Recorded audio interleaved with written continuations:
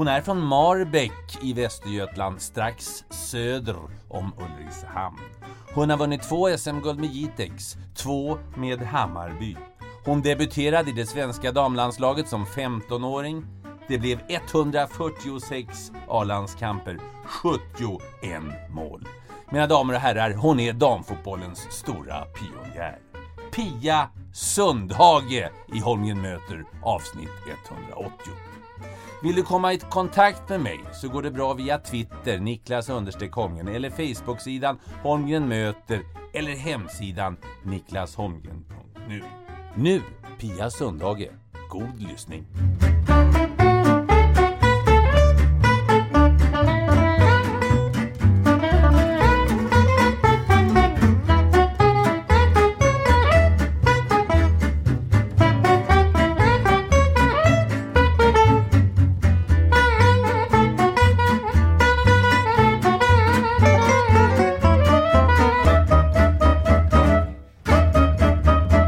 Den här podden presenteras av Stryktipset, ett spel från Svenska Spel, Sport och Casino för dig över 18 år. Pia, vilket är ditt favoritlag i England? Liverpool.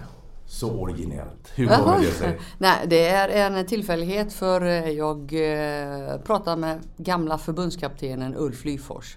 Jag var fotbollsspelare så skulle man ju, en och annan intervju fick jag göra till och med då. Och då sa Uffe, du måste ha ett favoritlag. Ja, vadå? Jag tar Liverpool, sa han. Så blev det. Ja. Så till och med jag har följt dem lite grann och tycker att det är speciellt roligt nu förstås. Då. Det förstår jag.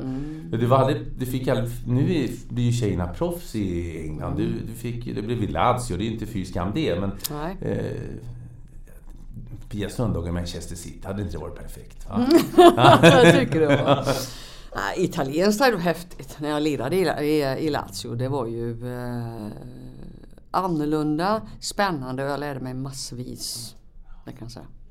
Så ett annat Englandsminne av dig.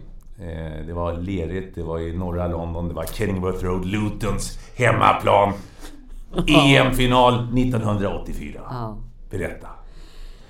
Jag har vunnit 1-0 hemma på Nya Ullevi.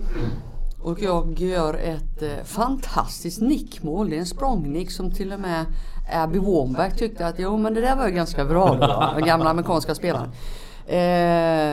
Och det är roligt för när vi sen ska spela returen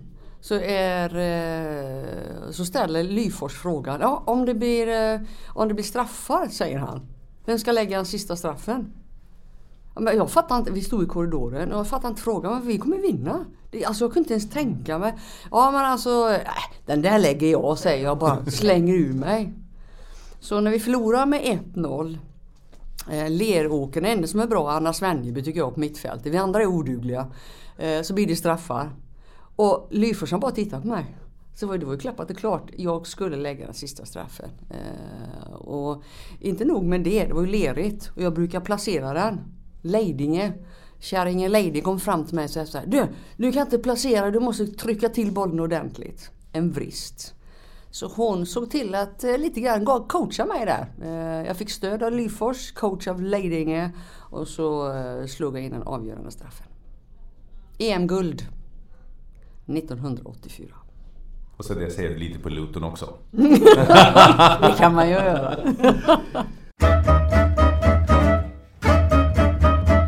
Pia Marianne Sundhage, född den 13 februari 1960 i Ulricehamn. Hallå Pia. Hej. Det var så roligt, för jag har ju alltid den här fullständiga namnpresentationen. Och då säger jag... Nej, det är Marianne ska det vara. Så berätta, för det var en rolig historia. Jo, morsan hade tänkt att döpa mig till Pia Marianne. Jag har en moster som heter Marianne. Men hon stavar fel. Hon tappade bort ett N. Så det blev Marianne. Hon förklarat sig. Hade tagit portvin för mycket. Nej, eller det var... såg dåligt eller det var trött. Nej, det bara blev så. Det var ingen som brydde sig om det där. Så att Marianne heter jag. Ja. Och det var inga stora... Nej. Vi tar oss inte själva på så stort allvar så vi bara öser på. Det är okej att göra fel. Ja. Det är väl ett bra statement. Man kan göra misstag och så försöker man rätta till det då. Marbäcks församling, 8 kilometer söder om Ulricehamn. Lite ställe, vad jag förstår, på hur många invånare? Då var det väl en 250 eller något sånt där, tror jag. Ja. Men de hade en fotbollsplan, Åsunda IP, precis in till sjön då. Var en vik där. Där började jag att spela fotboll. När kände du att du älskade fotbollen? Jag läste en intervju. Jag klättrar hellre i träden än går på disco. Du är ju bra på one-liners. Så att, när kände du att den här passionen som man ändå kan känna för vissa saker som du uppenbarligen känner för fotboll? Jag är 4 år, tror jag. Jag har flyttat till Marbäck. Och så spelar med grannarna, för mina bröder spelar ju inte. Och inte systrar heller. Utan det blev grannarna och där och då. Och det faktum att man ställde upp 2 stenar där och 2 stenar där. Så var man alltifrån Sverige, Västtyskland, Sovjet och allt vad det var för någonting. Och tillsammans med grannar. Det är alltså en 4, 5, 6 år. Och sen bara öste på. Grabbarna spelar ju inte lika mycket som jag, de tröttnar ju. Men det gjorde inte jag, utan garageväggen där, den dörren där, den sköt jag väldigt ofta på. Och så är det nämligen en källardörr med en ruta. Jag sköt ju sönder den. Och farsan, han blev så bra så att han kunde lära sig att byta den rutan själv. Han gick till glasmästaren, så fick han så byta han den själv. För den åkte ju ett par gånger alltså. Framför den garageporten och bara klappa till bollen. Det tyckte jag var väldigt roligt. Ja, du gillade att stå där. Pang, pang, pang. Ja, stå där och drömma. Ja. Alltså repetition. Klappa till bollen och så... Min brorsa gjorde en bra sak, förstår jag efteråt då. Han lärde mig matematik. Ja, då kan du göra stapeldiagram om du nu skjuter, för jag sköt ju prick. Ja. Och så ibland var jag olika länder då. Ja. Och så gjorde jag stapeldiagram. Jag räknade ut medianvärdet, jag räknade ut medelvärdet. Och jag såg det här medelvärdet blir bara bättre och bättre. Så samtidigt som jag var bättre på att skjuta så blev jag också bättre på matte. Ja. Och matte följde med mig. Jag tyckte jag var rolig hela vägen ut till gymnasiet. Vad var det matte som var favoriten i skolan? Förutom idrotten då, för det tar jag för givet. Gymnastik som det hette då. Och gillar du redskapsgymnastik också? Nej, jag hade lite svårt. När jag gick på GH så hade jag svårt med kroppsuppfattning. Men gymnastiken på den tiden, ni vet, man kastade boll och spelade boll och sprang och hade sig. Ja. Du, mamma och pappa, Karin och Lars, va? Vad jobbade de med? Min pappa, han var inom SJ väl hela sitt liv och han körde buss. Så jag åkte mycket SJ-buss. Min mamma var servitris i hela sitt liv. I Ulricehamn då? Eller ja, hon var i Ulricehamn, Borås, hamnade i Jönköping som servitris, vet jag. Och så här efteråt är jag otroligt fascinerad av, för jag kollar nu när jag går på restaurang, hur många tallrikar de har på. De håller så här. Det är helt makalöst. Och balans. Morsan var ju bra på det, förstår jag. Så att hon jobbar med det. Och så var ni 6 syskon. Det var tuffa tag, ansåg jag. Men ni fick ju kriga om platsen och utrymmet. Ja. Runt köksbordet var det mycket prat. Och det var... alla skulle få precis lika mycket pannkakor. Till exempel. Till och med hunden. Så det var något som hette jämlikhet. Så vi hade till och med linjal, du vet, med glasspaketen och sådär. Och vi var 6 stycken, alla skulle ha precis lika mycket. Det var rättvist, tyckte vi. Har du kvar det här rättvisepatoset? Fast jag skulle säga så här att jag brukar uttrycka att vi är ju olika, vi människor. Och det innebär att de måste behandla människor olika. Det tycker jag är rättvist. Vissa har större förmågor än andra. Och att jag är uppvuxen med ordet solidaritet, som man hjälps åt. Det var väl inte alltid så roligt, men bara gör. Ja. För att man är ett bra syskon och en bra familjemedlem och sådär. Vi kom på en bra lek, för jag gillade ju fotboll. Brorsan gillade tåg och lilla syrran, hon gillade hästar. Och det gör vi fortfarande. Syrran är ridinstruktör, brorsan är lokförare och jag är inom fotbollen då. Vi hade 20 minuter var. Och då ställde vi den här klockan 20 minuter. Då fick man göra som hoppa över och slå sig själv i arslet och leka häst. som syrran ville. Och leka Harvey Smith och tjockmöl och allt vad för någonting. Då var det så. Och brorsan då, han skulle köra tåget till Höstna. Och han var du måste stanna i Höckerum för kärringar står kvar där, så han hade sån fantasi. Så att det var att ge och ta. Och då körde man sina 20 minuter. Själv så ställde jag ena brorsan där och syrran där och så sköt jag. De skottade i rocken. Ja, det var lite för om ni undrar vad som låter sig vi på Bosön, det är ett andra hem, Pia, som du sa när, och spelar in det här. Men ingen av dina föräldrar och dina syskon var idrottsintresserade. Du fick liksom hela familjens passion för idrott, eller?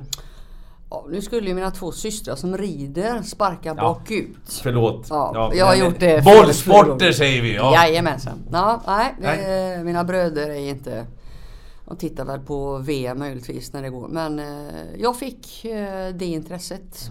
Och tog mig det intresset, ska jag säga. För jag är ju tjej. Och man fick ju inte spela fotboll. Eller det var inga tjejer som gjorde det. Men jag tog mig chansen att spela fotboll med grabbarna. Och du fick till och med heta Pelle ett tag där för att smyga in i pojklaget. Ja. och man hittar alltid vägar. Ja, det gör ju det. Ja. Men tänker du på det någon gång ibland att alltså, du är ju verkligen pionjär. Du har ju varit med under hela damfotbollens framväxt. Du är unik. Hur tänker du på vilken alltså historiskt, vilken roll som du har spelat och fortsätter att spela? Jag gör det väldigt ofta. Det ger mig energi, det ger mig tacksamhet över det jag har fått vara med om. Och naturligtvis en massa kunskap och perspektiv på saker och ting. Så när vi ska ta nästa steg så finns det ju alltid en historia bakom saker och ting som gör att jag orkar lite till. När jag tänker på fotboll så är det ju inte bara jag och min fotboll, utan jag vill gärna vara en bra ambassadör för fotbollen. Och när man ska göra någonting i ett annat, lite större sammanhang, om det skaver någonstans, det blir lite kämpigt. Alltså jag kör bara på och får stöd av kompisar. Och jag tittar tillbaka väldigt ofta och så njuter jag av det jag fått vara med om och är tacksam för det. För det är energi när jag ska ta nästa steg i framtiden. Ja, för du har verkligen flyttat fram positionerna undan för undan. Och du kan ju se varifrån det har kommit. Alltså hela vägen som du sa, där Börjesson och Leiding och kärringarna som du sa. Ni började spela. Och vi pratade i Jakobsbergs Goif. Jag kom inte från Jakobsberg. Då sa jag att de var 77 sa du. Ja, men så hur det var då, titt fram idag. Kan man säga att utvecklingen har gått fort för damerna eller till och med? Alltså, eller har det gått långsamt? Du som har varit med, eller både och? Eller hur ser du på det? Både och kan man säga. Stora steg är ju bland annat när vi spelar vår första landskamp som jag får höra om. Jag är 13 år, detta 73. Och Eriksson är där, tror jag. Det är 0-0 mot Finland. Jag spelar själv min första landskamp 75. Just det, mot England, va? Och det händer många saker när det blir ett mästerskap. Det börjar med nordisk mästerskap. Och då är det ju vi, Norge och Finland. Och så kommer Danmark med. När det sedan blir EM. Och sen blir det VM. Och sen blir det OS. Det är något form av erkännanden. Och första landskampen jag spelar 75. Första OS som är det 96. Det är ju ganska lång tid däremellan. Ja. Men det händer mycket. Och det som, jag kan tycka att det gått lite sakta ibland. Men om du tittar på vår ungdomsfotboll idag, landslag, så finns det ju alltså både EM och VM för vår 17-19-åringar till exempel. Och då betyder det jättemycket för andra länder, för då satsar de lite pengar på deras fotbollsprogram som riktar sig till flickor. Så att, som svar på din fråga, ibland går det väldigt långsamt. Men ibland går det faktiskt ganska fort och det ska vi vara stolta över. Ja, och idag kan tjejerna bli proffs i Manchester City. De kan bli proffs i Arsenal, Pia. Kan du tänka dig när du sprang runt där i Marbäck och hette Pelle att tjejerna fick vara proffs? Nej, det är otroligt. Va? Jag drömde att jag skulle bli proffs fast det inte fanns några. Men idag är det ju så. Ja. Så visst jag drömde också om att jag skulle bli heltidsanställd fotbollstränare. Och då måste jag ju träna killar, för det fanns bara heltidsanställda på herrsidan då. Och tittar man tillbaka vad jag har gjort så nej, jag har haft med tjejer att göra. Så att vi tar steg och vi tar steg tillsammans och vi gör det lite då och då. Lite statement och sådär med jämna mellanrum. Stickspår bara apropå herrar. Du hade väl använt från Grimsås eller något liknande? Gamla fina Grimsås. Ja. Men det rann ut i sanden av någon anledning. Men alltså, har du varit riktigt nära att ta ett herrlag? Jag menar, det vore ju...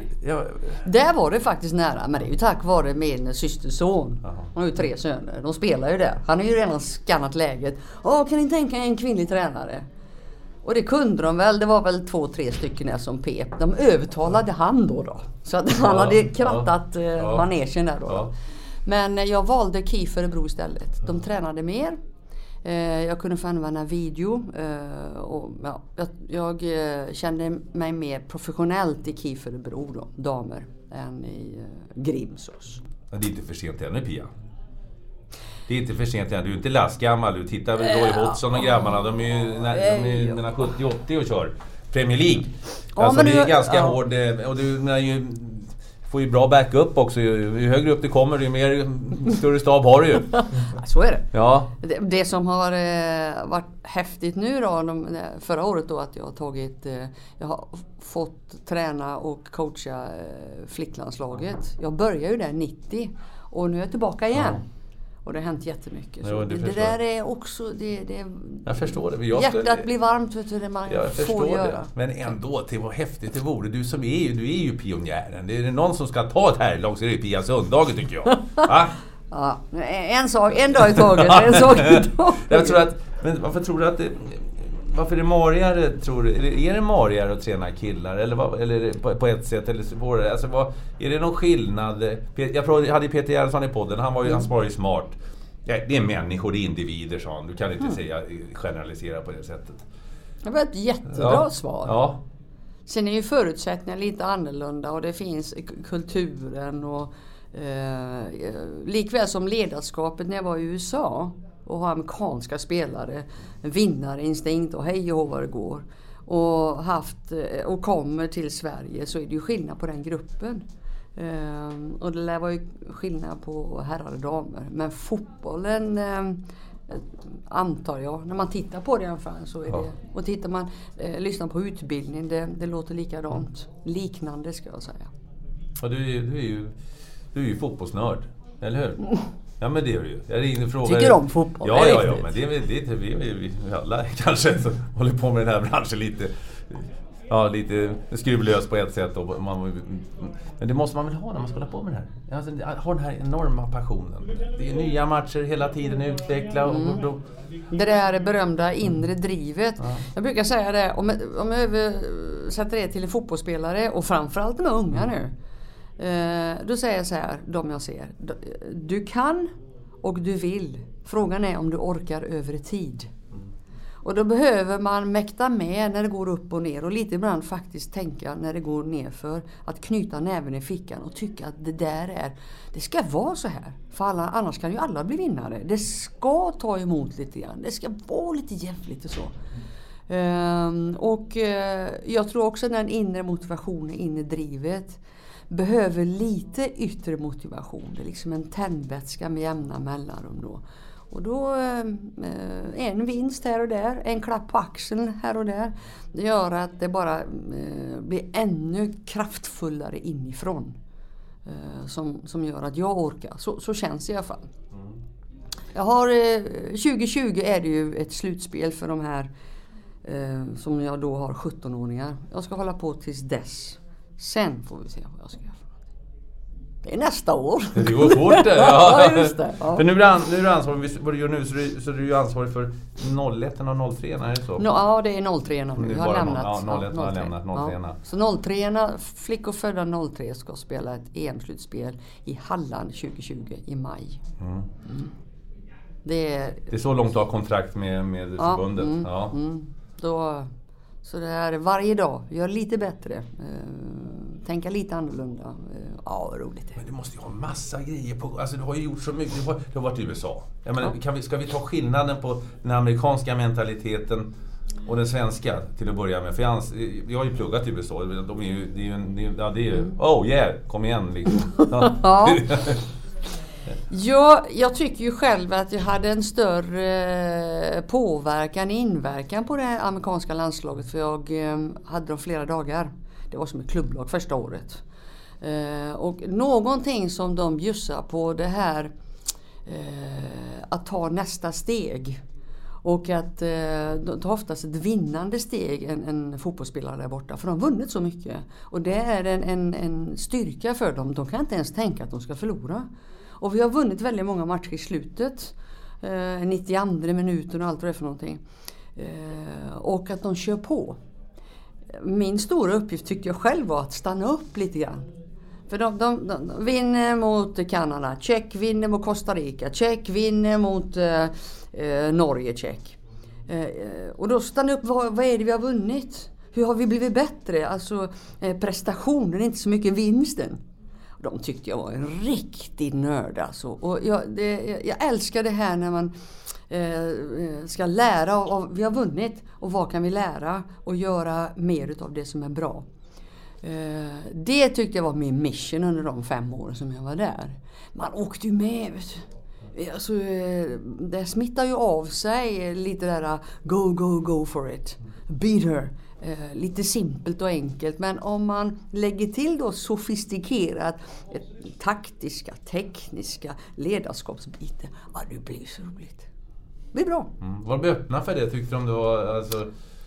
Ja, det måste vara ett svenskt ledarskapssätt. Ja, det är det säkert, så jag. Så de hade en respekt för ledaren. Och det är ju en hierarki i USA, så att den respekten där får man till att börja med ganska automatiskt, upplevde jag. Och jag öste på den och delegerade saker och ting så att det blev ännu bättre. Så att, där har du en vinnare, ja ni vet, man öser på till 180. 7-1-metoden. Ja, just det. Den kommer från en amerikansk kvinna efter en lång diskussion på en kväll. Hon jobbade hon spelade fiol, höll på med klassisk musik och så. Kort kontentan är att om jag ska coacha dig och så får du massa feedback, och då tror jag att det krävs 7 positiva situationer feedback för att du ska ta till dig en negativ situation. Väldigt ofta så om man är 50-50 så tänker man mer på det negativa. Själv som ledare gillar jag det här sättet. Jag får vara positiv, jag får vara det möjligt och det här ser bra ut, det kan bli lite bättre. Och jag sätter ner foten var 7:e gång, kan man säga. This is not good enough, säger jag någon gång då. Så andemening är den att vi spelar på våra styrkor. Spelar på din bästa fot, helt enkelt. Ja, då är en bok. Skrivit en bok som heter något sånt, va? Ja, just det. Ja, just det. Ja, gör inte det? Jo, stämmer. Ja. Handlar det om det? 7-1 och allt sådana där saker? Eller hur skulle du beskriva ledarskapet? För det är ju komplext. Alltså, du ska ju vara människa, det är ju det handlar om. Det är ju känslor. Ja. Men samtidigt så vill vi ha lite siffror och grejer och hålla oss i kanske ibland. Och 3, 5, 2, 4, 1. Ja, det vet jag. Ja, så är det. Ja. Nej, man kan väl, den spelar på bästa fot. Jag har skrivit den med min mentor Elisabeth Solin. Så att jag berättar min resa hur vi vinner OS 2008 i USA. Och så är avsnitt i boken där hon förklarar vad jag gör ur ett ledarskapsperspektiv. Jag gör ju bara saker och ting. Hon sätter rubriker på det, kan man säga. Och andemening är den, jag tror att du klarar dig. Alltså jag tror att du kommer att kunna, du behöver stöttning av mig. Och du ska försöka coacha dig själv i mångt och mycket. Jag tror nämligen på att mitt jobb är att vara som en spegel. Och spegla dig. Vad gör du och hur är du? Sen är det ditt ansvar att försöka förbättra, förändra och så. Och i en positiv anda. Det här glaset är halvfullt. Ja, det är halvtomt. Helt fullt kanske. Det är det. Ja, nej, för det är ju, du har ju en enorm kraft som ledare. Du kan ju bygga en spelare från egentligen genom att vara liksom en i mängden till att bli bäst. Alltså i grupp, om man har, eller han har potentialen någorlunda. Du har ju, alltså, förstår du vad jag menar? Nej. Jo, du kan ju bygga, alltså på högsta nivå kanske svårare, men ju längre ner du kommer så har du kan ju verkligen lyfta upp en spelare som har varit, jag vet ju Brommapojkarna som jag spelade i, det var ju jättefint. Jag var på bänken och liknande, sen fick jag en ny ledare som bara tro på mig. Året efter var jag som bästa spelare då när jag var 14-15 år i det laget. Och det var bara tränaren som helt plötsligt bara tro på mig. Så att jag förstår vad jag menar. Ja, jag fattar. Det är, jag tror att ordet tillit, tillit och respekt, det är ingenting som man får gratis bara för man är ledare, utan du förtjänar din respekt och din tillit. Då får du jobba för den. Och en del i att göra det, tror jag att jag har ordet närvarande, att vara här och nu. Och att det finns ju många saker som jag kan se dig på olika sätt och ge dig feedback på olika sätt. Det är alldeles rätt. Jag har ett antal spelare som säger att de byter tränare och sen bara det släppte för dem. Tränaren ser mig nu och det ena med det tredje. Hur noggrann är det? Hur mycket planerar du och hur mycket är liksom nu går jag in och sjunger lite för tjejerna. Alltså hur känner du av det där? För det går ju på magkänsla väldigt mycket. Ja, jag planerar väldigt noga. Men det är inte alltid, för då är jag säker. Men jag ger avkall för den planeringen. Väldigt ofta. Men jag har tryggheten i min planering. Man har en A-, B- och C-plan och sådär. Jag vill gärna tro att jag har... vi pratar om vilka värden mina fötter ska stå på. Den här berömda röda tråden som tränarutbildningen har lärt mig. Man måste ha en röd tråd och den har jag också hållit mig i. Vad är din röda tråd då? Alltså, ser den olika ut i olika lag? Eller vad är liksom, har du en röd tråd i ditt ledarskap? Ja, i ledarskapet så handlar det om att jag tror på att folk kan. Och att jag tror också på att folk vill ta ansvar. Man ska skapa den här goda stämningen. Du vet, laganda och så. Och jag tror att alla försöker göra sitt bästa. Och det finns en anledning att man inte försöker göra sitt bästa. Det finns anledning till det då. I en positiv anda. Det finns 2 ord. Att göra dem medvetna och ansvar. De 2 orden.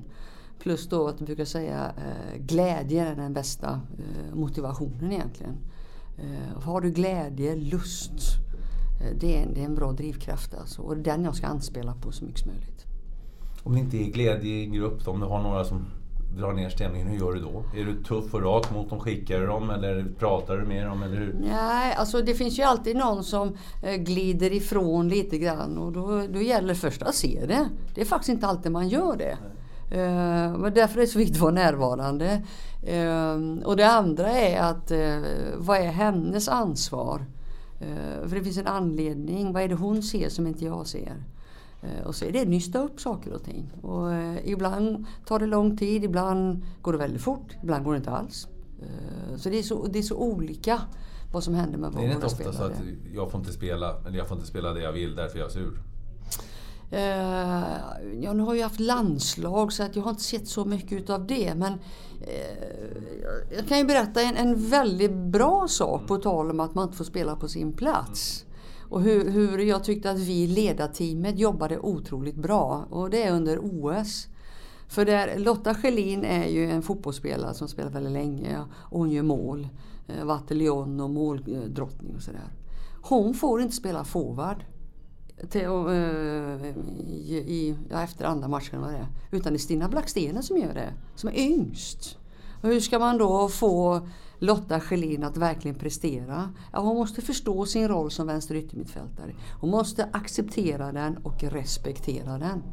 Och göra det är ju lätt att säga, men att då finns det, man visar bilder, man har samtal, individuella samtal i grupp och det ena med tredje. Och anspelar på hennes lagkänsla. Hennes bästa position är fortfarande forward, tycker jag, tycker hon. Men för lagets skull så ska hon spela vänster yttermittfältare. Och då jobbar vi, och det är ju inte bara jag som jobbar, vi har alltså assisterande och det ena med tredje och sådär. Så att hela tiden är det ju en process. Alltså. Det är en person inblandad, det är en situation och det är en relation. De 3 bitarna försöker jag ha koll på. Huruvida jag ska coacha dig eller någon annan. Så. Vi har varit i USA. Alltså det finns ju stora stjärnor, stora egon. Alltså just då, det är, jag menar, vi bara tittar runt om på alla. Ja, hur hanterar man det? Har du haft sån här jätteego, typ Zlatan? Nej, jag har inte haft någon Zlatan. Alltså hur behandlar du stjärnorna då? För att jag menar, det är inte alltid, de behövs, men de kan ju vara lite besvärliga också. Ja. Jag kan ju ta 2 exempel. Hope Solo var ju speciell, ska jag säga. Och målvakt. Alla målvakter är speciella. Goalkeepers are crazy. Mer eller mindre. Att försöka hela tiden anspela på prestation i hennes fall och laganda. Om hon tar ett steg åt vänster och hon ska göra någonting, vad blir konsekvenserna? Det är mitt jobb att få henne att förstå. För går det för långt ut att det gör våld på spelet, då håller hon sig innanför ramarna. Abby Wambach, hon var ju dåligt tränad den vända. Och hon fick inte spela, du får börja träna och springa. Och då var det bara peka med hela handen. Och det klarar hon. Hon klarar verkligen ett dra kommunikation och ett tillsägande. För hon har varit med förr och vet vad som krävs. Jag har till och med, vi funderade på om hon skulle spela startaren inte. Och vi hade hur hon skulle spela. Nu kommer jag inte ihåg vilken match det är. Men jag ställde ett ultimatum. Du får 45 minuter på dig att visa att du kan klara av det här. Jag vet inte, hon klarar ju det. Och gjorde det riktigt bra, för hon tände till. Det skulle jag inte göra mot en sån som Tobin Heath. Aldrig alltså, så att det är olika personer. Men den här, hon borrade ner huvudet och sen sprang hon. Det var precis det jag ville att hon skulle göra.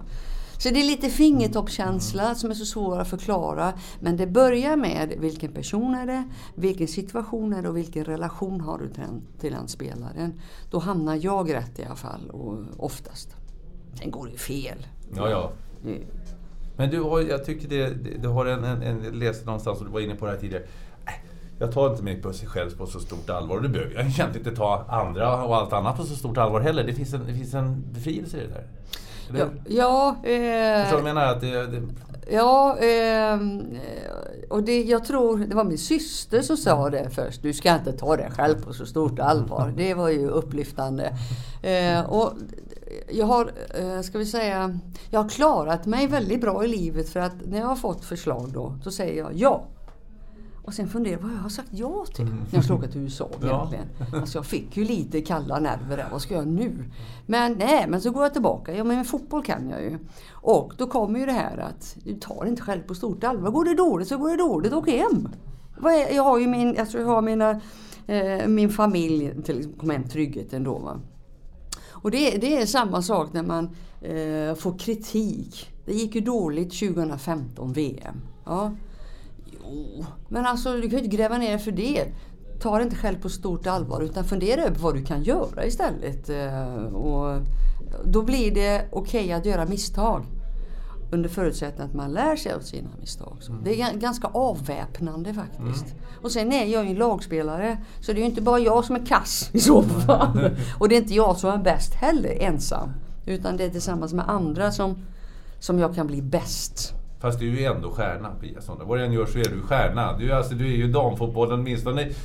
Men du är även i stora delar av världen så är du ju en stjärna. Jag blir igenkänd en och annan gång. Ja, det är men väldigt det roligt. kan jag mena. Det var ju, har man gjort det du har gjort under hela den här tiden, så är man en stjärna i mina ögon i alla fall. Och du är både igenkänd och väldigt uppskattad och bjuder på dig själv, och du sjunger i tv och du sjunger i pausen till de amerikanska proffsspelarna och allt. Alltså så att visst är du en stjärna. Ja, tack. Ja, det är du väl? Ja. Ja, verkligen. Man ska veta det, att den här stjärnan lyser inte om det inte är annat som lyser på en. Så att alla runt omkring som har jobbat ihop med har ju jag har mått bra med, och vi har presterat tillsammans. Det är viktigt att framhålla detta. Ja, vi ska gå till din karriär apropå stjärna då, så läste jag en scouting-rapport och så där, spelstil. Du har varit med länge. Så stod det all round. Du har ju varit forward, du har varit back, ja, så att det all round var första ordet, och så lite ju förklarande. Ja. Jag började ju som forward. Ja. Jag gjorde massa mål och bra på huvudet i straffområdet och tekniskt och sådär. Sen var det Ulf Lyfors, tror jag.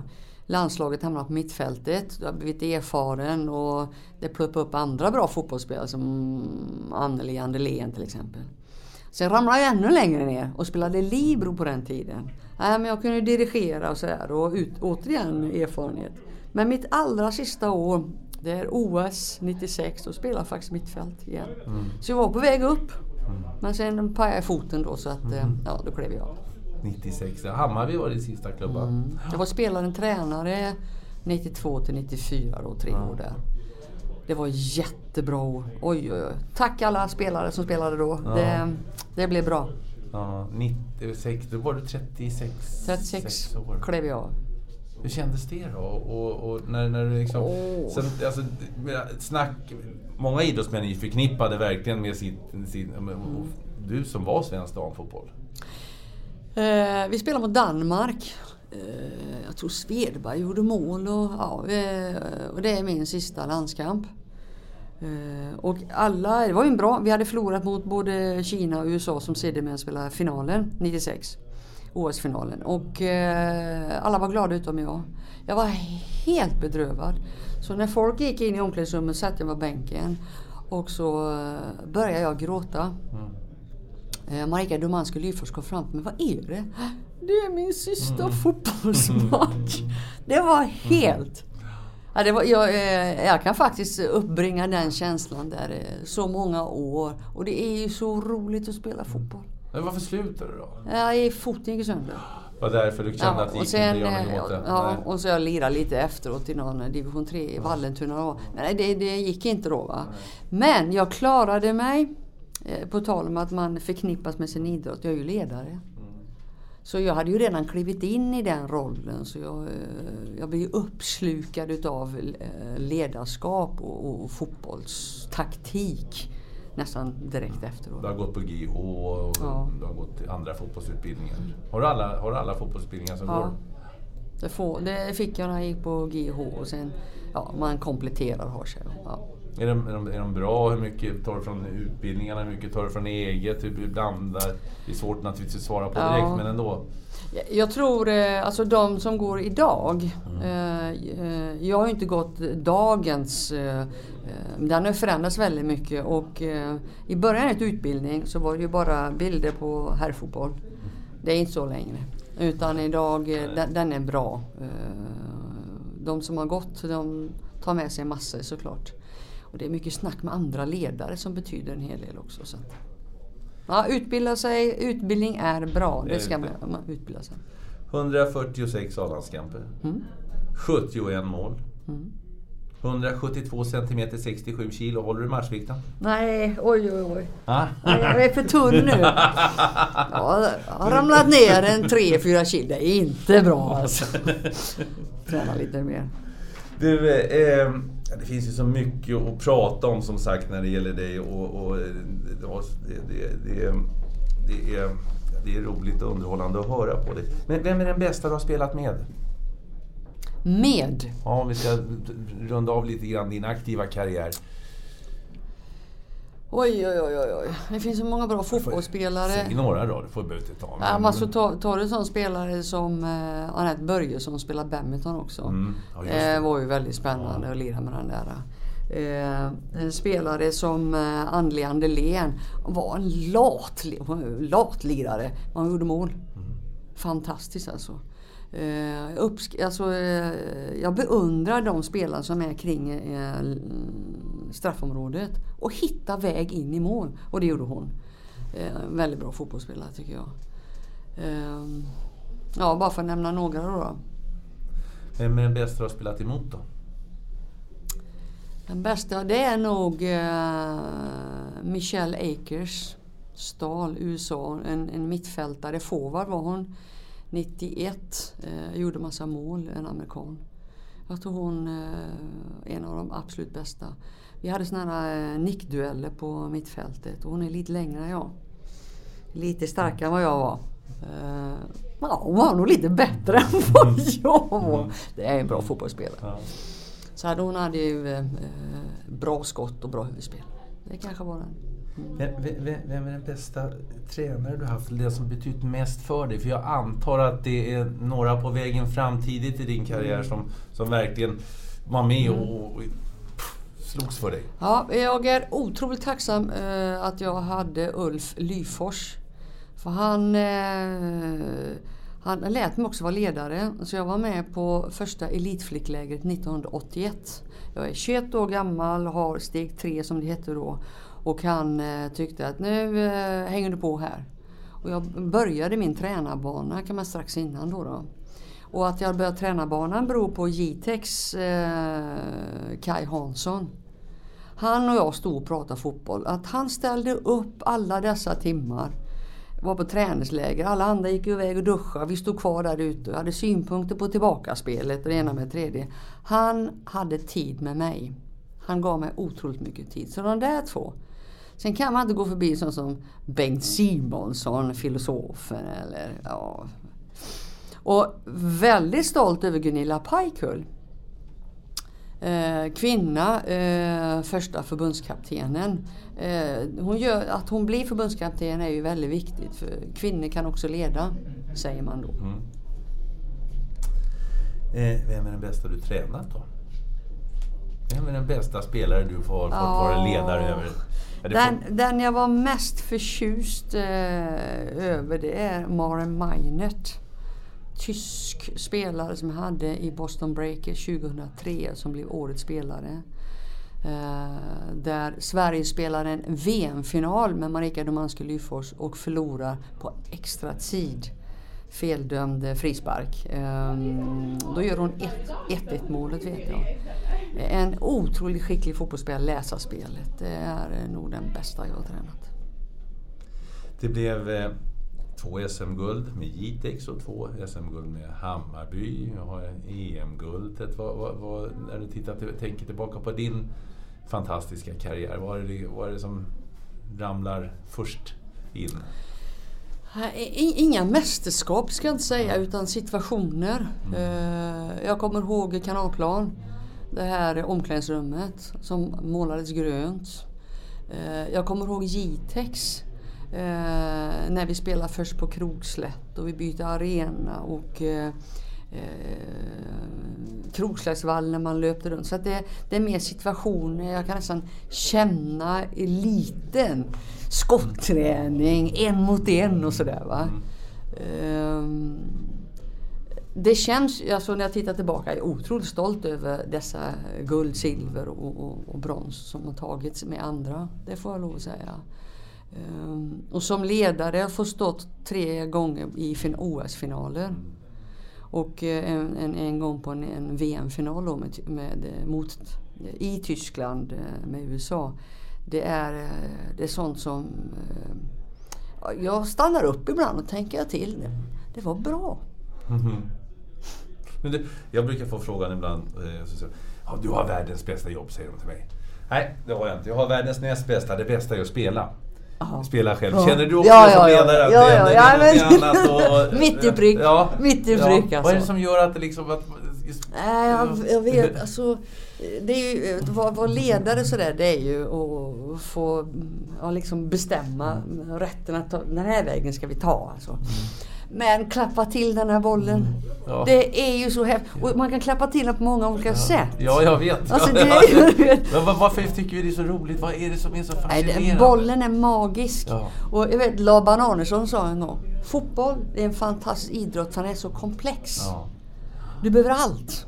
Och du har allt. Och du kan spela på olika sätt.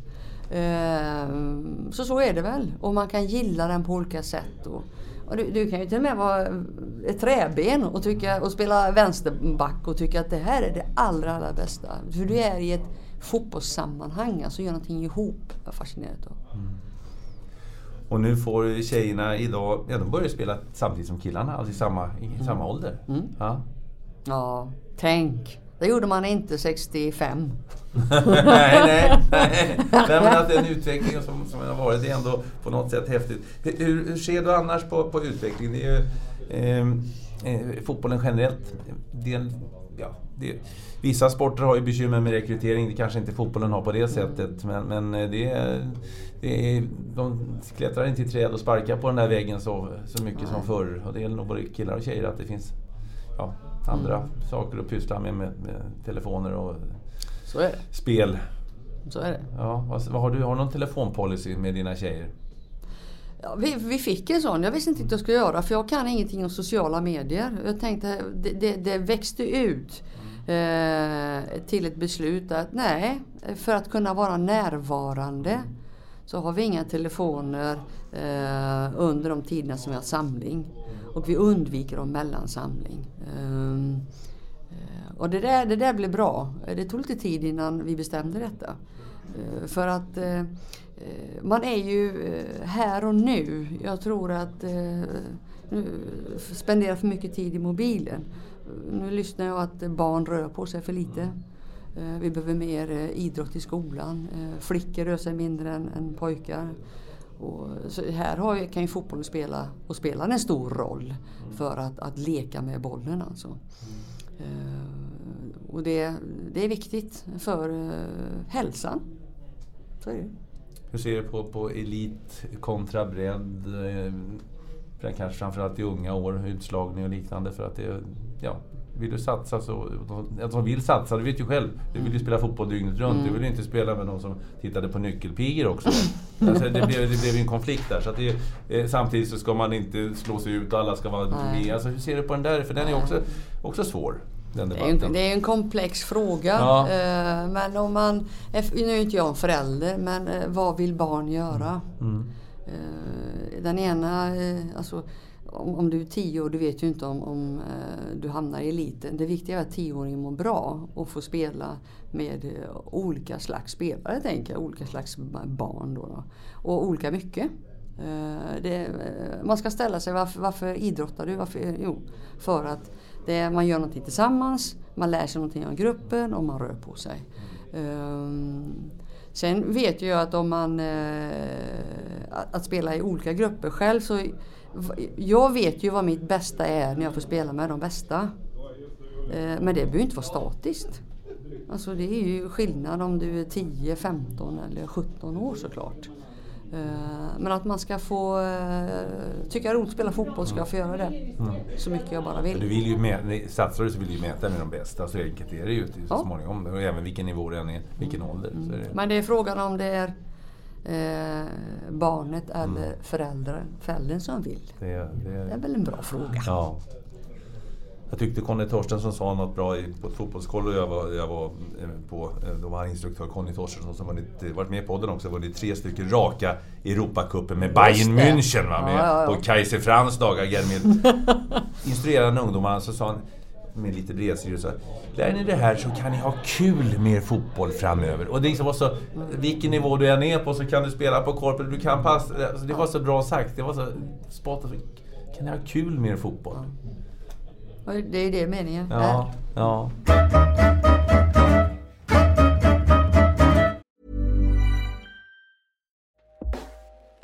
Hey everyone, I've been on the go recently. Phoenix, Kansas City, Chicago. If you're like me and have a home but aren't always at home, you have an Airbnb. Hosting your home or a spare room is a very practical side hustle. If you live in a big game town, you can Airbnb your place for fans to stay in. Your home might be worth more than you think. Find out how much at airbnb.com/host.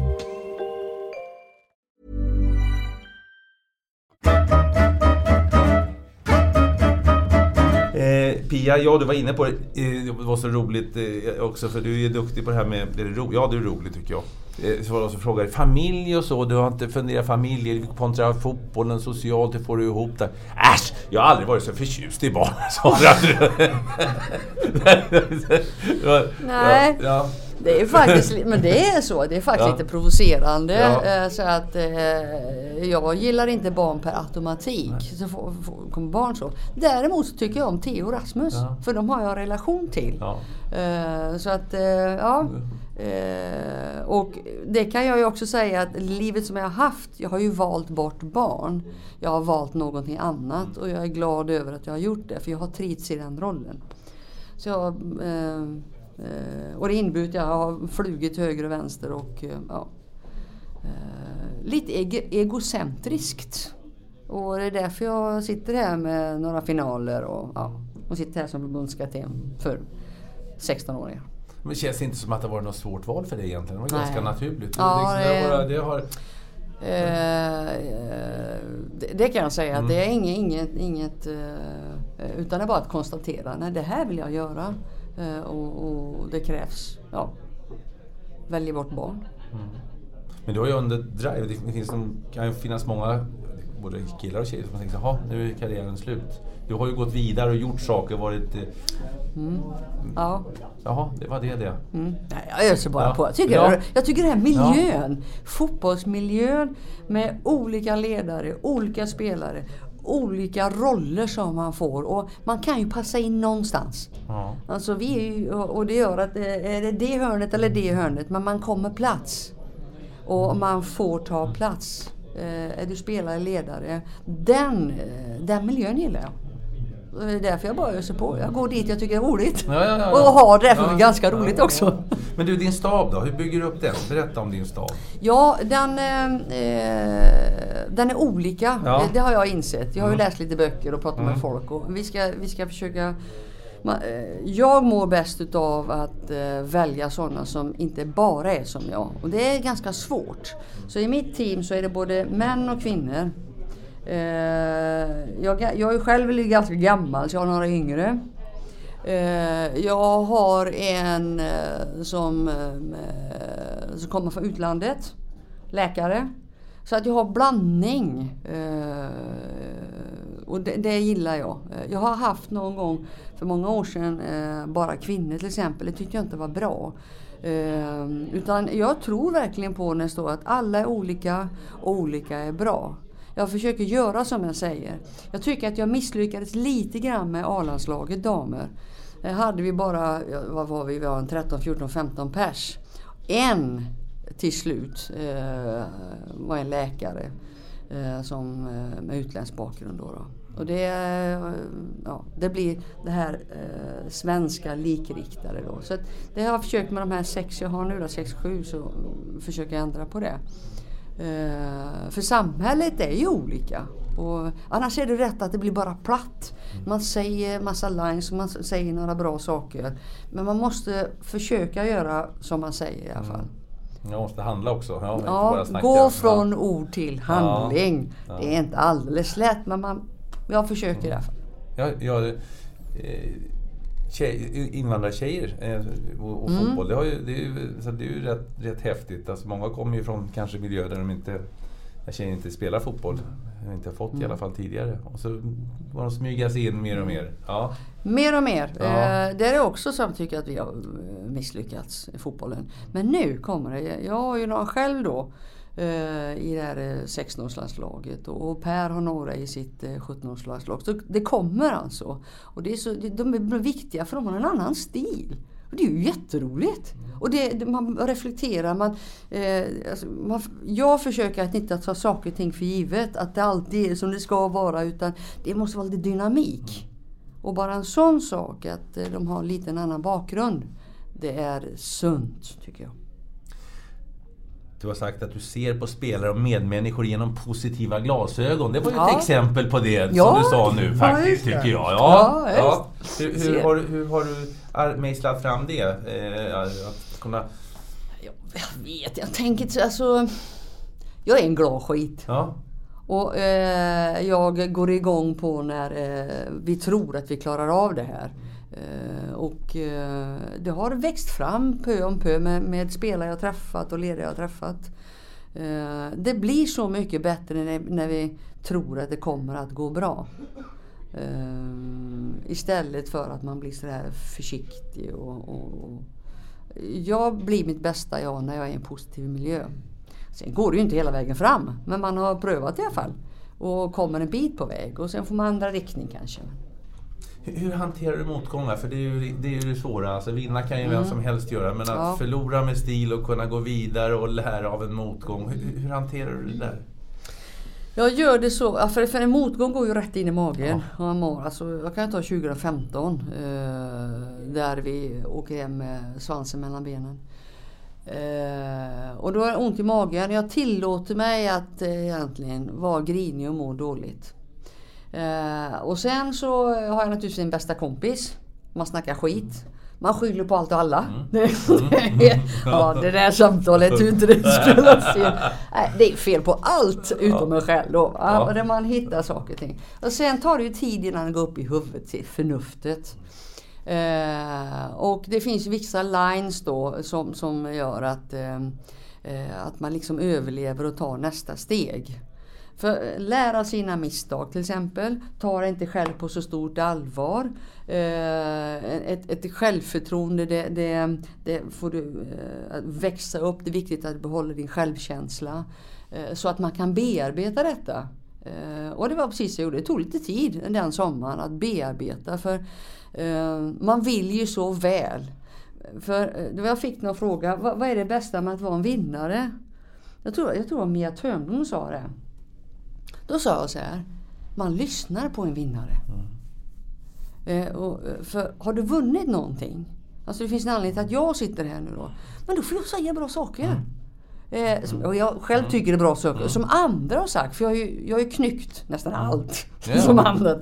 Och lyssna på folk. Och då får jag säga bra saker i damfotbollens namn. Men du får ett budskap vidare. För damfotbollens skull, Det är jättebra. För det handlar inte om mig utan handlar om att vara i ett större sammanhang. Damfotbollen, för den håller på att lyfts nu. Alltså, det är ju häftigt nu att nu ska Peter Gerhardsson och kompani ska ner till Frankrike och tävla om de ädlaste medaljerna. Alltså. Och det är klart att sånt här ska lyftas fram. Det finns sådana som verkligen vill att vi ska vinna. Så, och då har man vunnit. När Peter vinner nu, då kan han säga bra saker. Det tycker jag är den stora biten. Hur är en vinnare i livet då? Ja, det är nog väldigt olika tror jag. Ta mig själv. Privat och professionellt, det är en stor skillnad. Jag är en glad skit. Men det finns många saker som är stor skillnad mellan de här två sakerna. Prestigelöshet. Bra ord. Vad betyder det för dig? Bra. Ja. Alltså det är inte den här titeln. Den är inte så viktig. Det är snarare vad du gör med titeln. Alltså själva rollen. Verkstad i rollen. Alltså du har fått en roll att du kan utföra den på alla bästa sätt. Och för mig innebär det kanske... Jag ska ta ett exempel då. Jag står ju väldigt ofta inför gruppen. Det är jag som är förbundskapten. Jag tar gärna 2 steg tillbaka och under A-landslaget släpper fram Helena Andersson, fysiolog. Hon pratar om mat, om upprepade sprints, om uthållighet. Då är ljuset på henne. Då kan jag se hur spelarna reagerar. De får lyssna på en annan röst. Nästa vända så kommer, som nu till exempel, har jag Thomas Gehör som analytiker. Då kliver han in. Och han pratar om hur man använder fokus och datorn och sin specialistkunskap. Och att man har olika som får stå i ljuset. Jag blir uppriktigt glad när den här personen bara börjar växa. Allt ljus på den här personen. Man vattnar helt enkelt. Och någonting du vattnar, det växer. Och det gör mig jag känner mig som trädgårdsmästare också. Ja, apropå det. Var bor du? Du bor i Danderyd nu, men du hade en sommarstuga där, men du bor inte kvar i Örebro. Och då har ingenting i Charlotte i USA mer och har jag inte, utan nu är det uppe i Roslagen. Uppe i Roslagen, ja.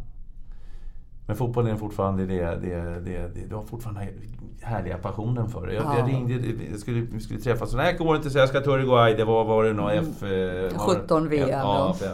Då frågade jag, det kom inte ihåg. Det var fantastiskt. Du vet att de hade ju den spelaren. Ja, vänta. Ja.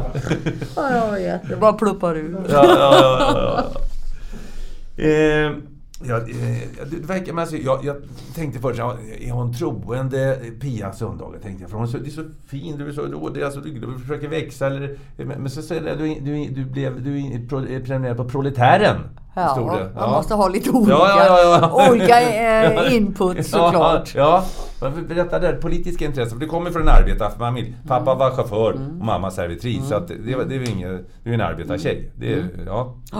Och det pratades politik i köksbordet. Ja. Min bror, han sa till mig när jag gick i årskurs 4, slänga mig in i skolans värld. Han sa så här, det finns ingen gud, sa han. Nej. Jag läste ju kristendom, hette det på den tiden. Och han pratade om detta. Min storebror var min stora idol. Så jag gick till läraren och så hade vi kristendom. Så sa jag till läraren, det finns ingen gud. Och istället för bara tysta mig, så för hon ett samtal. Vem har sagt detta? Och hur diskuterar jag detta? Och det ena med det tredje. Fantastiska lärare. Som då tog mig på allvar när jag är så lite som i årskurs 4 då. Ja. Så att det har diskuterats ganska mycket i vår familj. Ja. Och det är väl bra att läsa DN och Sydsvenskan och Proletären med jämna med. Men du har kvar de här gamla värderingarna, står det för dem fortfarande, alltså med solidaritet, där du kommer ifrån? Uppvuxen med ordet solidaritet, att vi ska hjälpas åt. Ja. Var och en efter förmåga, var och en efter behov. Det är inte så dumt egentligen även i ett fotbollslag. Vi har olika möjligheter, jag skulle vilja säga lite sunt förnuft att ta hand om en medmänniska. Jag brukar också nämna, ni vet i fotboll så finns det något som heter orientera dig. Det säger man, jag måste bli bättre på att orientera mig. Det skulle man kunna ta ut i samhället, att orientera sig och se vad finns runt omkring mig. Det handlar inte bara om mig, what's in it for me, utan om du vrider på den här skallen, både till vänster och till höger, fram och bak, så får du en uppfattning i vilket sammanhang du är. Det tror jag är viktigt. Du har ju varit i Kina, du har varit i USA, du har varit i Italien, du har varit, jobbat på olika ställen och i olika länder. Hur har det ändrat din syn på att se saker och ting när du får vrida till både höger och vänster? Hur har det ändrat ditt sätt att se på saker och ting och på människor? Ja, man får ju, i Kina såg vi åkt förbi en kolfabrik bland annat. Det här att man följer order. Det finns en hierarki som jag upplevde än mer starkare än i USA.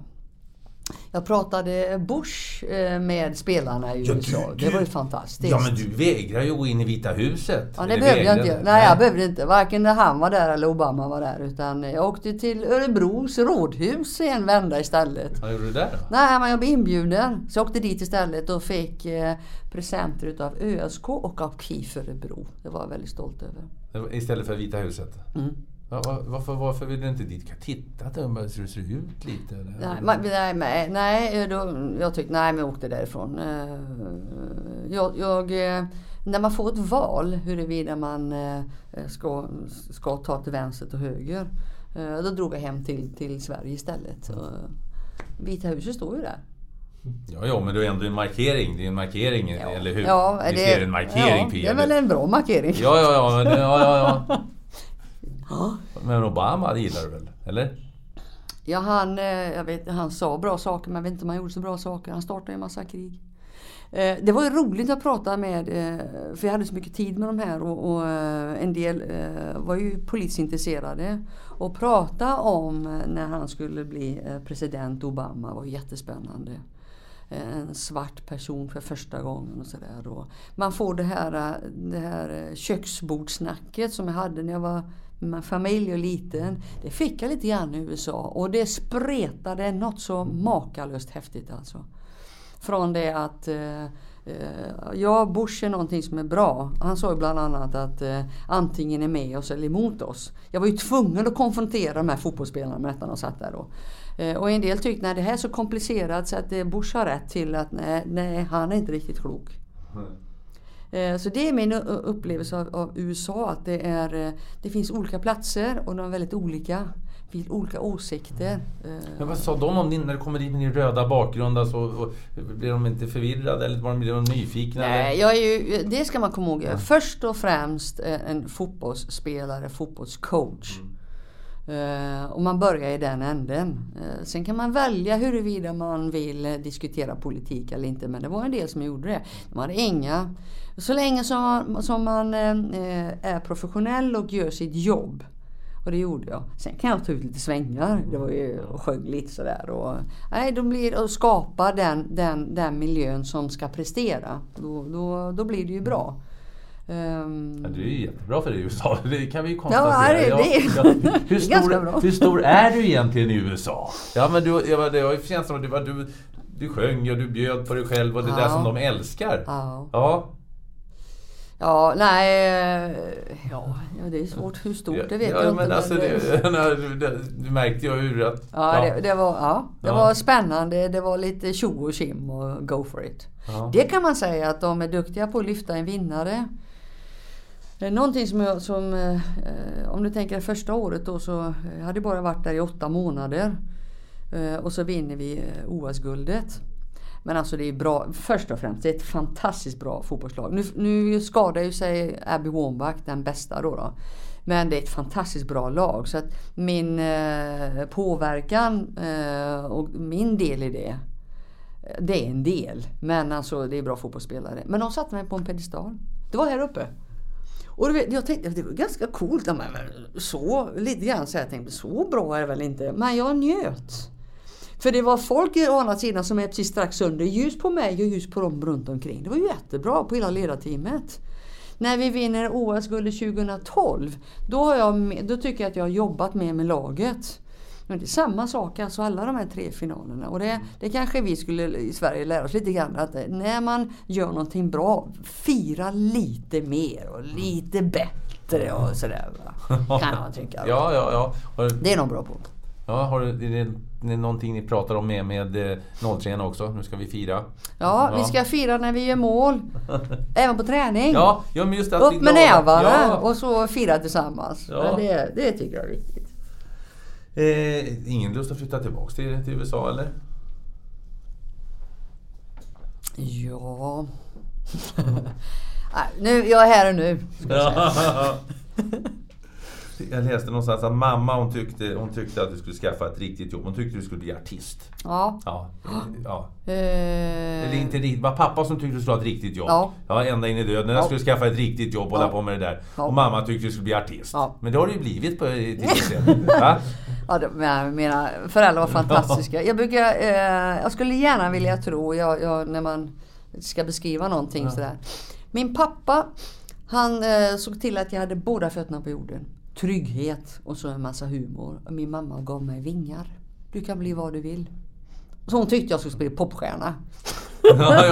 Ja, jag blev lite annat. Men, du har ju spelat i många som... Ja. Jag har fått många som har lyssnat på det på gitarr. Men du fick ditt självförtroende och din trygghet. För du har ju det. Du här är jag. Lugnt och stilla och inget konstigt med det. Det kommer hemifrån. Det kommer hemifrån. Mm. Det är såväl föräldrar som 5 syskon, ska jag säga. Mm. Det var så roligt också. Jag läste någon sagt när ni var på EPA, gamla varuhuset EPA i Ulricehamn, så kom de fram och så frågade de hur mår lilla pojken? Det är faktiskt en flicka, sa din mamma. Och du sa, jag blir jätteglad varje gång de sa det. Killar får ju spela fotboll. Ja, det var lite grann så. Det var gulligt. Min morsa sa, någon vända sa så här också. Och det här är lilla flicka. Ja, inte riktigt. Men det var för mig, alltså du fattar hur långt fotbollen har gått. För mig var det pojke för att spela fotboll. Är du flicka så är det kört. Ja, tiden förändras. Jag tänkte på det här, Nilla Fischer höll ju tal nu när hon vann diamantbollen, och det blev liksom sådär. Hur uppfattar du det talet? För det första så är hon ju modig, ska jag säga, att ta ett sånt tillfälle. Precis då där det är mycket folk. Och när hon får ett pris. Och sen handlar det om jämställdhet. Och när det gäller landslag, det finns mycket att säga om det. Vad jag konstaterar för att försöka förstå varför går det så långsamt på tal om ekonomi, så är det så enkelt som att det är marknadskrafter som styr. Det är så enkelt att en kille på högsta nivå är mer värd än en tjej på högsta nivå. Och du tittar på tv-avtal, du tittar på publik och så. Så det är klassiska marknadskrafter som gäller då. Och som då förklarar att grabbarna tjänar mer än tjejerna. Men så behöver det inte vara på landslagsnivå när man ska representera sitt land. Då kanske inte man ska ha en enda krona. Nej. Man kanske ska spela och så, som det var på min tid. Man lirar, man är stolt, man vill vara med. För det är en fantastisk känsla att representera sitt land. Och dessutom för andra lirar i olika sammanhang. VM och OS, allt vad det är för någonting. Men den här orättvisan förklaras ju i mångt och mycket av marknadskrafter, kan man väl säga. Och det drar sig med media såklart. Ja. Men det är väldigt modigt utav henne att göra det, och sen behöver ju inte den enskilde grabben känna sig påhoppad, för det är ett strukturellt sak som hon pratar, och inte om en enskild person. Så att hade jag varit grabb där och så har jag sagt att Nilla Fischer har rätt, så var det klappat och klart.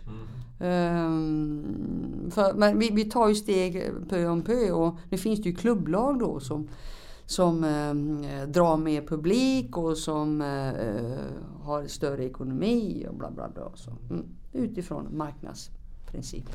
Den svenska ligan, det är ju som i allsvenskan, har varit, herrallsvenskan har varit länge. Den är vid 25, 26, 27 i Europa i rankingen med våran allsvenska. Och när du började så var det Norden som spelade. Nu kommer ju de andra också, så det betyder att Sverige också kanske...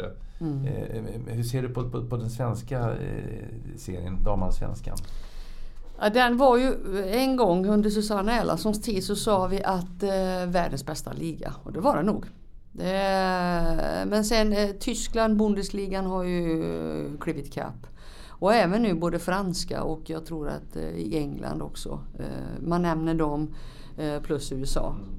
Men jag har sett en match för länge sedan i Japan. Där smäller det till också. Så att, det finns ju flera ligor som har klass såklart. Och Sverige har ju tappat. Det är andra som helt enkelt har klivit om. Och här har vi ju en chans att kunna leva lite grann, att använda vår historia och ta grepp. Och då måste vi, tror jag, precis som vi sa för 10 år sedan, 15 år sedan, vi måste se till vår organisation så att den orkar över tid. Gör den det, då kan en enskild tränare kliva ut och in, en enskild ordförande kliva ut och in, och ändå har vi en stabil verksamhet. Vi har mer att jobba på det kan jag säga. Och det gör att då andra länder har bland annat... Är det dina tjejer som kommer här eller? Ja, det är nog. Det är dina fotbollstjejer, då börjar du dra ihop sig. De är på inte tränarna får inte komma för sent. De ser glada ut. De ser glada ut, ja. De vet inte att det kommer i stenhård fysträning. Nej, så att där har vi ju lite att jobba med såklart alltså. Men du ser positivt på hela utvecklingen. Det måste titta vad som har hänt i Frankrike när VM ska gå nu. Alltså. Förr så sa man det var bara Lyon som är bra. Det är inte så länge. Flera lag. Titta på ligan som i USA som för 3:e gången startade. Och nu har de 20 000 på läktaren. Några utav ställena. Så att, vi får göra ett antal genombrott. Och du tänker dig genombrottet 84 för Sverige. Eller genombrottet 2003 VM. Eller nu 2016. Man behöver göra ett antal genombrott så att vi orkar över tid beständigt. Men det händer ju många saker. Det är fantastiskt roligt att vara inom damfotbollen. Är du borta 2 år så är du gammal. Det är ju livsfarligt. Ja, det är väl många branscher i och för sig så snabbt som du snurrar ner för tiden. Ja, det jag har också du på rätt. FIFA som ju, det blev ju en riktig, det är ett korsdrag där. Korsdrag kan man säga. Det är mycket skit som försvann ut utan att gå in på alla detaljer. Gynnar det också damfotbollen, tror du? Att nu de här gamla stötarna som de satt där, känner du att det blåser nya vindar även på det där högsta? är en väldigt bra fråga. Det återstår att se för det kommer in nytt folk. Så att, och det kommer in en del kvinnor. Då är det ju frågan, just den kvinnan från det landet, hennes kunskap om fotboll. Och vilken historia damfotbollen har haft. Eller har, ska jag säga. Det är avgörande. Så det får framtiden utvisa. Men att det hände lite saker inom FIFA, det var väl bra. Jo, det var väl kanske behövligt då. Har du några morgonrutiner, någon devis som du lever efter när du sparkar av det täcket morgonen och ska upp och göra en bra dag? Ja, nej. Det blir en bra dag. Det tänker jag när jag går upp. Det blir en bra dag. Det blir en bra dag. Det är oavsett vilket hotell jag vaknar med på Bosen eller hemma. Jag är inte hemma så ofta. Eller vilket land jag är. Det här blir en bra dag. Det är det första jag tänker. Ja. Det är inget sådär att du går och joggar en halvtimme eller något sånt där. Inga sådana där saker för dig. När jag är på läger så går jag ut och så joggar jag. Vi spelar oftast fotbollstennis. Jag har tvingat mina ledare att göra stackare. Bara för att du ska spöa dem i det. Ja, just det. Ja, det förstår jag väl. Ja, just det. Ja, för det var det som kommer de här, lägger sina saker och vilka får det. Jag brukar alltid fråga, det finns ju massor att prata om i din långa karriär och med alla klubbar och så och tränare och så. Men är det någonting som du tycker att vi har, något viktigt som jag har missat här? Så när du har chansen att säga det avslutningsvis så är du välkommen. Ja, man kan ju plocka vad som helst. Alltså jag tror man tittar tillbaka, det viktiga. Om vi nu ska säga man prövar göra bra saker och vara ambassadör och kämpa. Man gör det, eller jag gör det för min generation är borta, för nästa generation. Och det gör att jag orkar över tid. För det var ju så här från först i början. Jag tänker väldigt ofta på det. Om du tänker 70-talet, 75. Man säger ibland, och lite senare, man säger så här att när tjejer vill inte spela fotboll. Men så börjar en massa handbollstjejer och lite härsan och tvärsan och det blir som en folkrörelse. Sen säger man, nej, tjejer ska inte spela fotboll. Det var lite skador till höger och vänster. Det fanns ingen forskning utan känslomässiga argument. Och jag hörde någon till och med att det var inte bra för våra bröst och till höger och vänster. Och det sket vi, fortsatt spela. Sen säger man att tjejer kan inte spela fotboll. Och det här har vi fortfarande lite grann det här att man jämför oss då väldigt mycket med killarna. Och det är väl ingen annan idrott man gör det så uttryckligen som just i fotboll. För alla kan spela fotboll. Jag tror att min brorsa skulle säga att jag kan spela fotboll. Kan jag ju inte. Ja, man kan inte hoppa höjdhopp. Och det kan inte jag heller. Men man säger att det kan inte spela fotboll. För jag själv har flera gånger fått frågan när jag spelade. Du, hur bra är du egentligen? Och med det menar grabben då att platsar du i division 3 herrar eller? Om jag ska kunna spela i ett herrlag då. Det är ett mått på om man är bra eller inte. Och det känns lite orättvist. Och lite grann, nu slirar jag lite grann, lite parallell kan man ju säga. Jag har varit med journalister och vunnit OS med 2008 med USA. Och Jag har nog spelat VM:et också. Ja, vad är ditt nästa steg? Underförstått, vad är din nästa utmaning på trappstegen då? Är det att träna herrar? Det sägs väldigt ofta då. Och, i all välmening. Men det känns ibland att har man inte varit på herrsidan, man kan inte gå från damsidan som ledare direkt till herrsidan. Men är du kille, Peter Gerhardsson, ja han hade ju några tjejer förr i tiden, men Torbjörn Nilsson då, som kliver in i Göteborg. Det ser ju vi alla inom fotboll, var skithäftigt. Men det är inte lika lätt att gå på andra vägen. Om man var på damsidan och kliver in. Som tjej menar jag då. Och det är väl lite grann, hur bra är du egentligen? Det börjar suddas ut mer och mer. Men det har varit väldigt tydligt förr kan jag säga. Precis som det för fotbollsspelare. Och det är ju tack vare att den här berömda folkrörelsen som de trodde var modefluga. Den har satt sig i alla samhällsklasser, i alla samhällen. Och så nu damfotbollen håller på att bli riktigt respekterad. Jag har en liten bit kvar tror jag. Det är många som är nyfikna tror jag på att få se Pia Sundhage här i fotboll. Jag tror att det är mycket det. Det är nyfikenhet och vad spännande. Kan det vara. Pia Sundhage, tack så mycket. Nu det är jag som ska tacka. Nu ser jag att både tjejerna har gått och ledarna har slängt av grejerna. Tack snälla. Tack för att du lyssnade. Vill du få kontakt med mig så går det bra via hemsidan niklasholmgren.nu eller Twitter Niklas_Holmgren eller Facebook-sidan Holmgren möter. Ha det så gott så länge. Hej hej.